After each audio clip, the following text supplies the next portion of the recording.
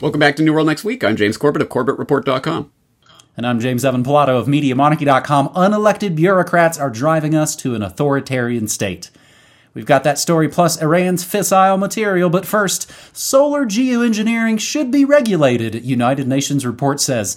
We grabbed this link from Scientism America, who lied about COVID. They helped lie about 9/11, so of course they're leading the charge on this as well. A panel of climate experts convened by the Do not take a drink every time this article says experts.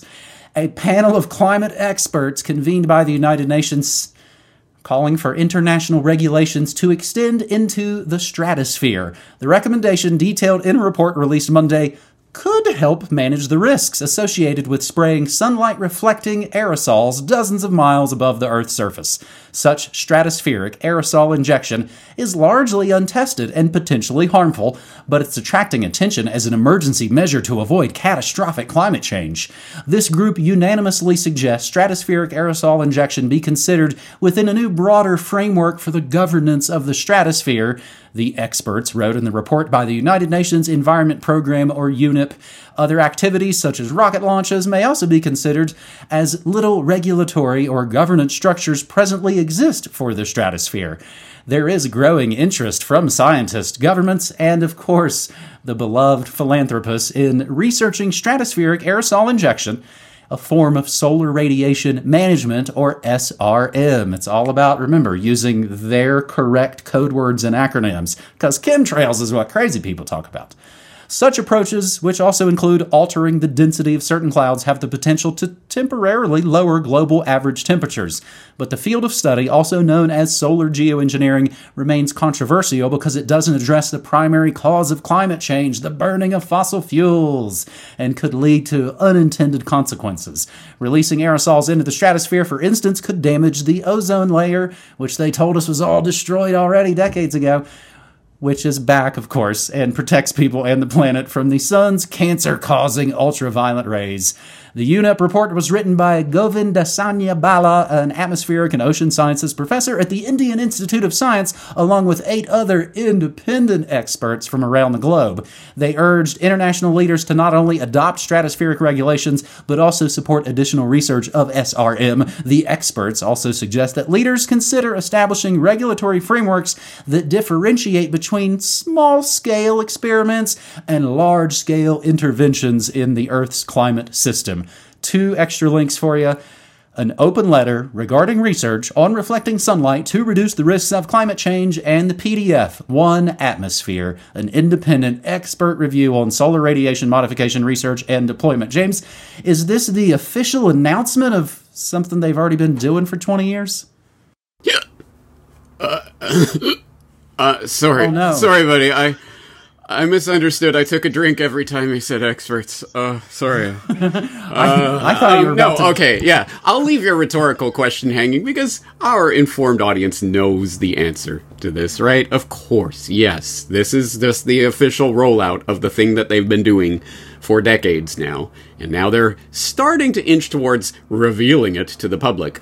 Here's a more interesting exercise that we can do with this particular document that we're linking up, this One Atmosphere document.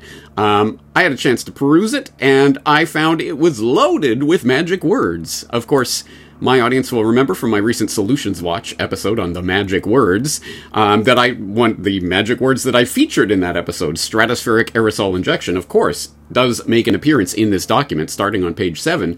But there are some other magic words that you could glean from a document like that, and this, like this. And that's actually one of the uses that we can put to this propaganda, is to scour them for the magic words that will help us unlock the doors to see what they're really doing behind the scenes. So SRM features very heavily in this document, Solar Radiation Management. Keep that one in your magic words tool belt.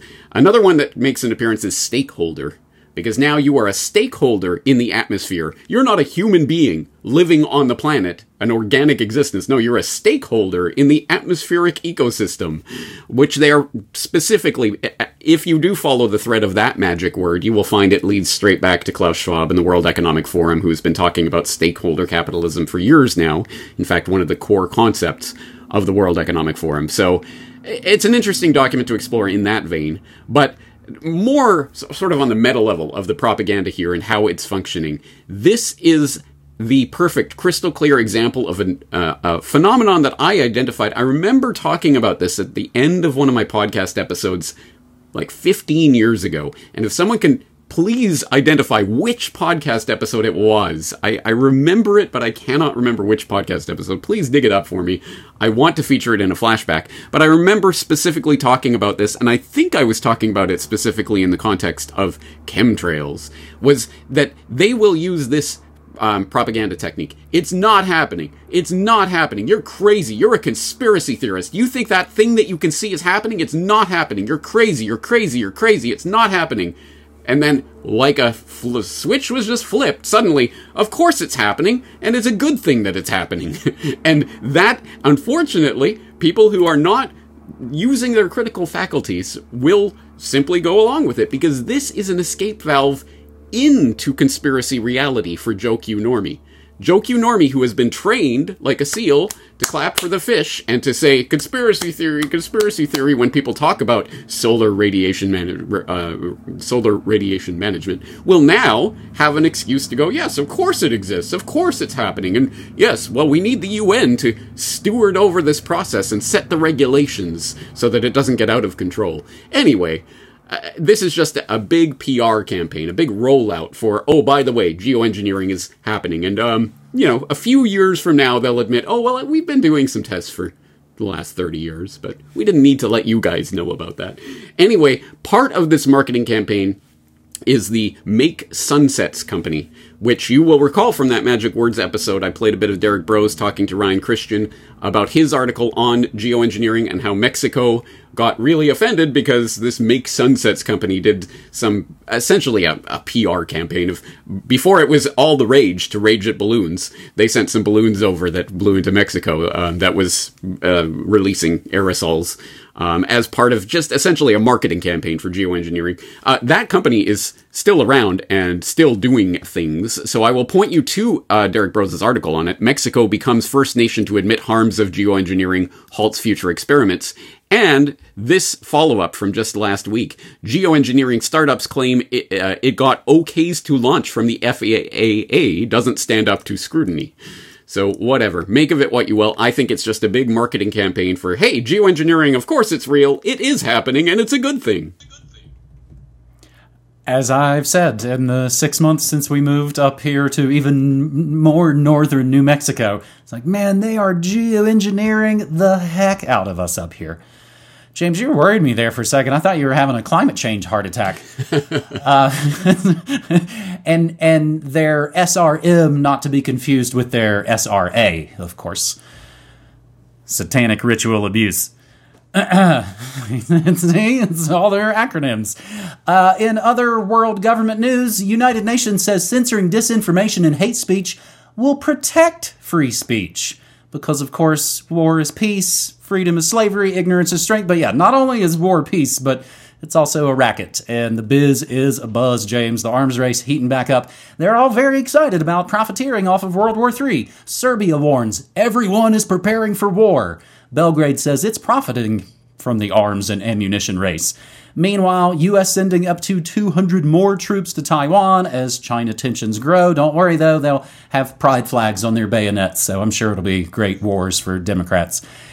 And Taiwan to criminalize spreading rumors during wartime. The Taiwanese Defense Ministry has proposed up to 3 years in a cage for people who spread false information. Those war notes, just really a precursor to our second story here on New World Next Week, episode 511, as the U.S. claims Iran can make fissile material for a bomb in about 12 days. This from the Rothschilds, Reuters, and posted on the Jerusalem Post, of course. Iran could make enough fissile for one nuclear bomb in about 12 days, a top U.S. Defense Department official said on Tuesday, down from the estimated 1 year it would have taken while the 2015 Iran nuclear deal was in effect. Undersecretary of Defense for Policy Colin Kahl, Kahl, another Obama-Sia intelligence asset from Stanford and the CFR, Colin Kahl, made the comment to a House of Representatives hearing when pressed by a Republican lawmaker why the Biden administration had sought to revive the deal, the beloved Joint Comprehensive Plan of Action, the JCPOA, because we don't have enough acronyms yet. Because Iran's nuclear progress since we left the JCPOA has been remarkable. Back in 2018, when the previous administration decided to leave the JCPOA, it would have taken Iran about 12 months to produce one bomb's worth of fissile material. Now it would take about 12 days, Kahl, the third-ranking Defense Department official, told lawmakers. And I think there's still the view that if you could resolve this issue diplomatically and put constraints back on their nuclear program, it's better than other options. But right now, the JCPOA is on ice, Kahl added. U.S. officials have repeatedly estimated Iran's breakout time, how long it would take to acquire the fissile material for one bomb if it decided to. They've usually put it at weeks, but have not been as specific as Kahl was. While U.S. officials say Iran has grown closer to producing fissile material, they do not believe it's mastered the technology to actually build a bomb. They should ask Israel. Under the 2015 deal, when then U.S. President Donald Trump abandoned in 2018, Iran had reined in its nuclear program in return for relief from economic sanctions. Trump reimposed U.S. sanctions on Iran, leading Tehran to resume previously banned nuclear work and reviving U.S., European, and most importantly, Israeli fears that Iran may seek an atomic bomb. Iran denies any such ambition, and the Biden administration has tried but failed to revive the pact for the last 2 years. Damn that orange man! Everything is still all his fault. It's a pretty awesome tool to just use that all the time. It's like, it was Russia or Trump. This is, James, it really kind of hit me doing the prep for this. This is obviously Obama's third non-consecutive term.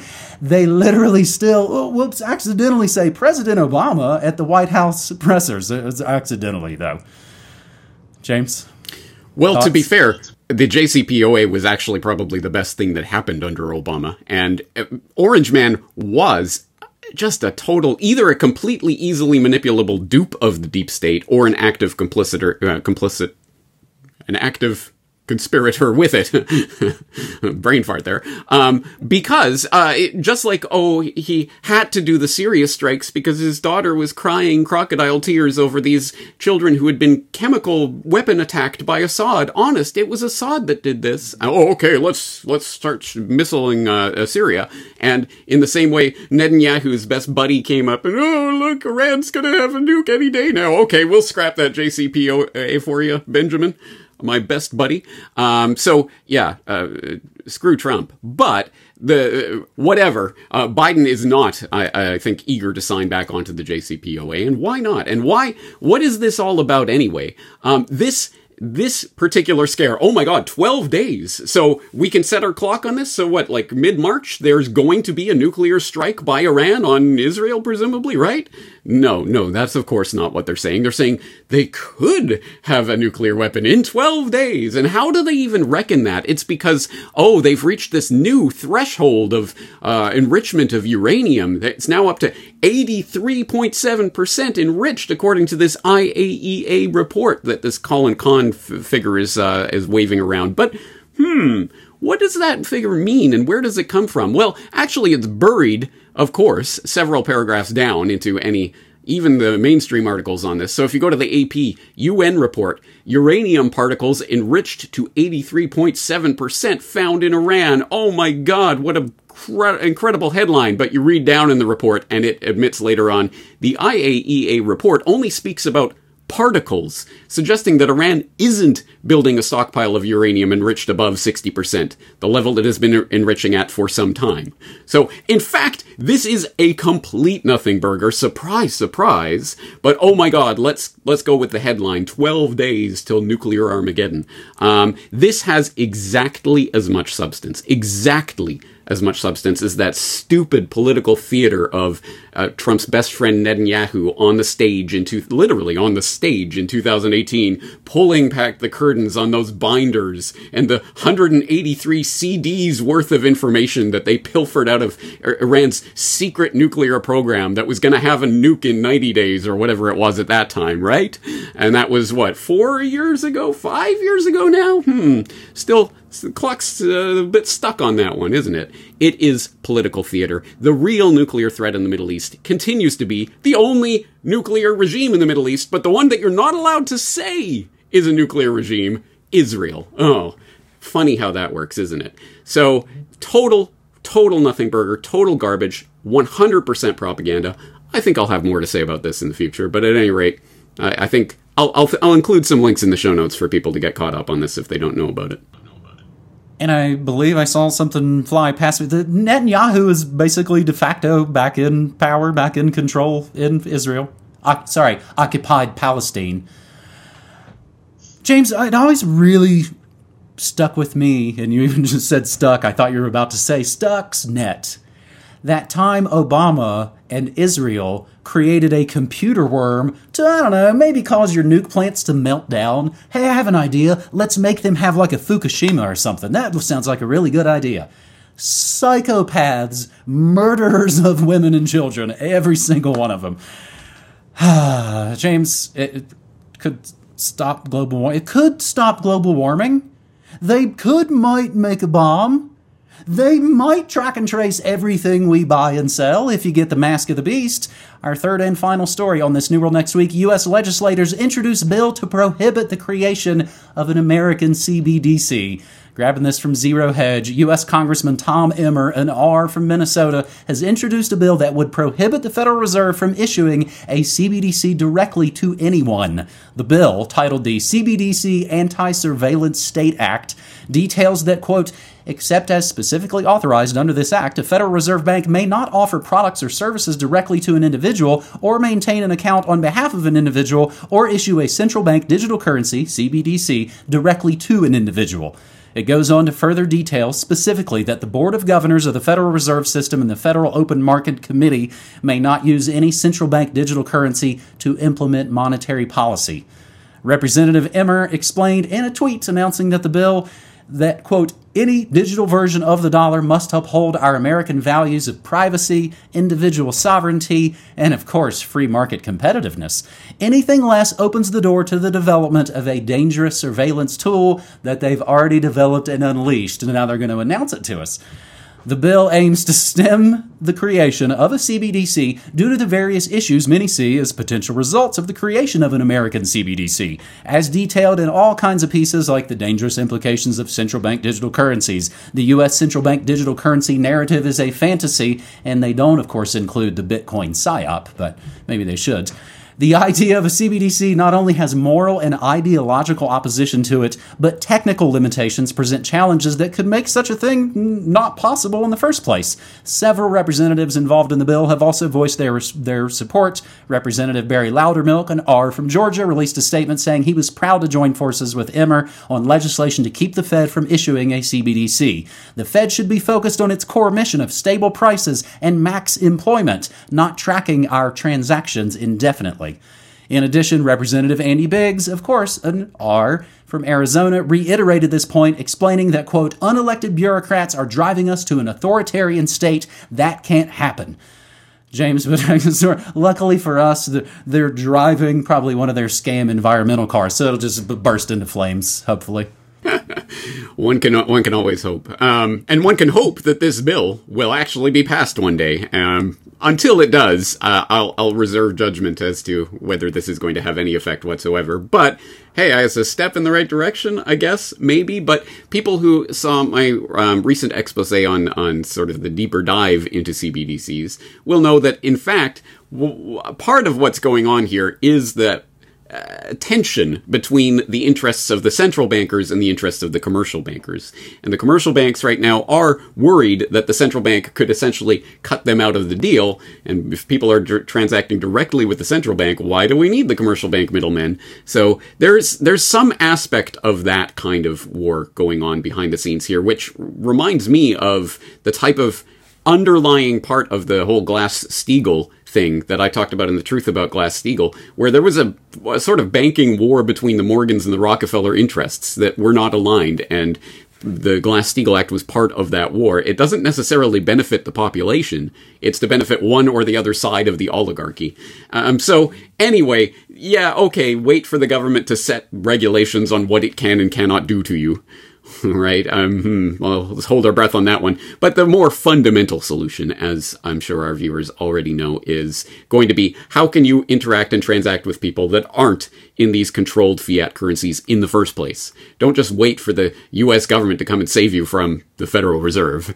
I think that might be a chump's game. No, we have to find communities of interest that are willing to trade with each other in ways that maybe Uncle Sam has nothing whatsoever to do with. I think that's the real win going forward. But at any rate, hey, it's a step in the right direction, or at least it raises the issue, which is perhaps the more important part of this, because just public understanding of this issue is, I think, the first step to getting anything like that community of interest going that I was talking about before. And then maybe then we can have a law to ban geoengineering and all this sorts of things. You're absolutely right. It's getting the discussion out there. I saw another headline fly by: Visa paying restaurants $10,000 to abandon cash, to not use cash at all at their restaurants, as, of course, the war on cash continues. There's actually some of the comments on this Zero Hedge article do get into exactly what you're talking about. Even the semantics of what they're saying, even this new proposed bill perhaps opens the door to leave the commercial banks. Don't worry, you'll still be the middleman. We'll still have you looped in and roped in on all this stuff, because they're still politicians. You know, they're still paid by the corporations they're supposed to keep honest. They'll do it, and then they'll just retcon the laws to say it's legal, whether it's spraying or the clot shots or all of it. Our Alexa friends are not voting their way out of this. And as that classic quote goes, the only winning move is not to play. That is New World Next Week, episode 511. You can support our work. Again, that's our combined work of over 30 years as Corbett Report and Media Monarchy. James, that blows my mind. You can support our work through the store, through newworldnextweek.com, and you can support us through the post office box if you don't deal in, CBDCs and weird digital money. Remember to, of course, make any checks out to Media Monarchy. And if I haven't noted on these shows before, I can't deposit your weird Canadian sideways endorsement checks. The banking apps in the States, they literally don't work that way. It's turned perpendicular. So those always, as soon as I see them, I'm like, oh, I can't use those. James, that's New World Next Week, episode 511. All right. Thank you for the stories, James. Looking forward to it again next week. All right, buddy. Appreciate you. Take care.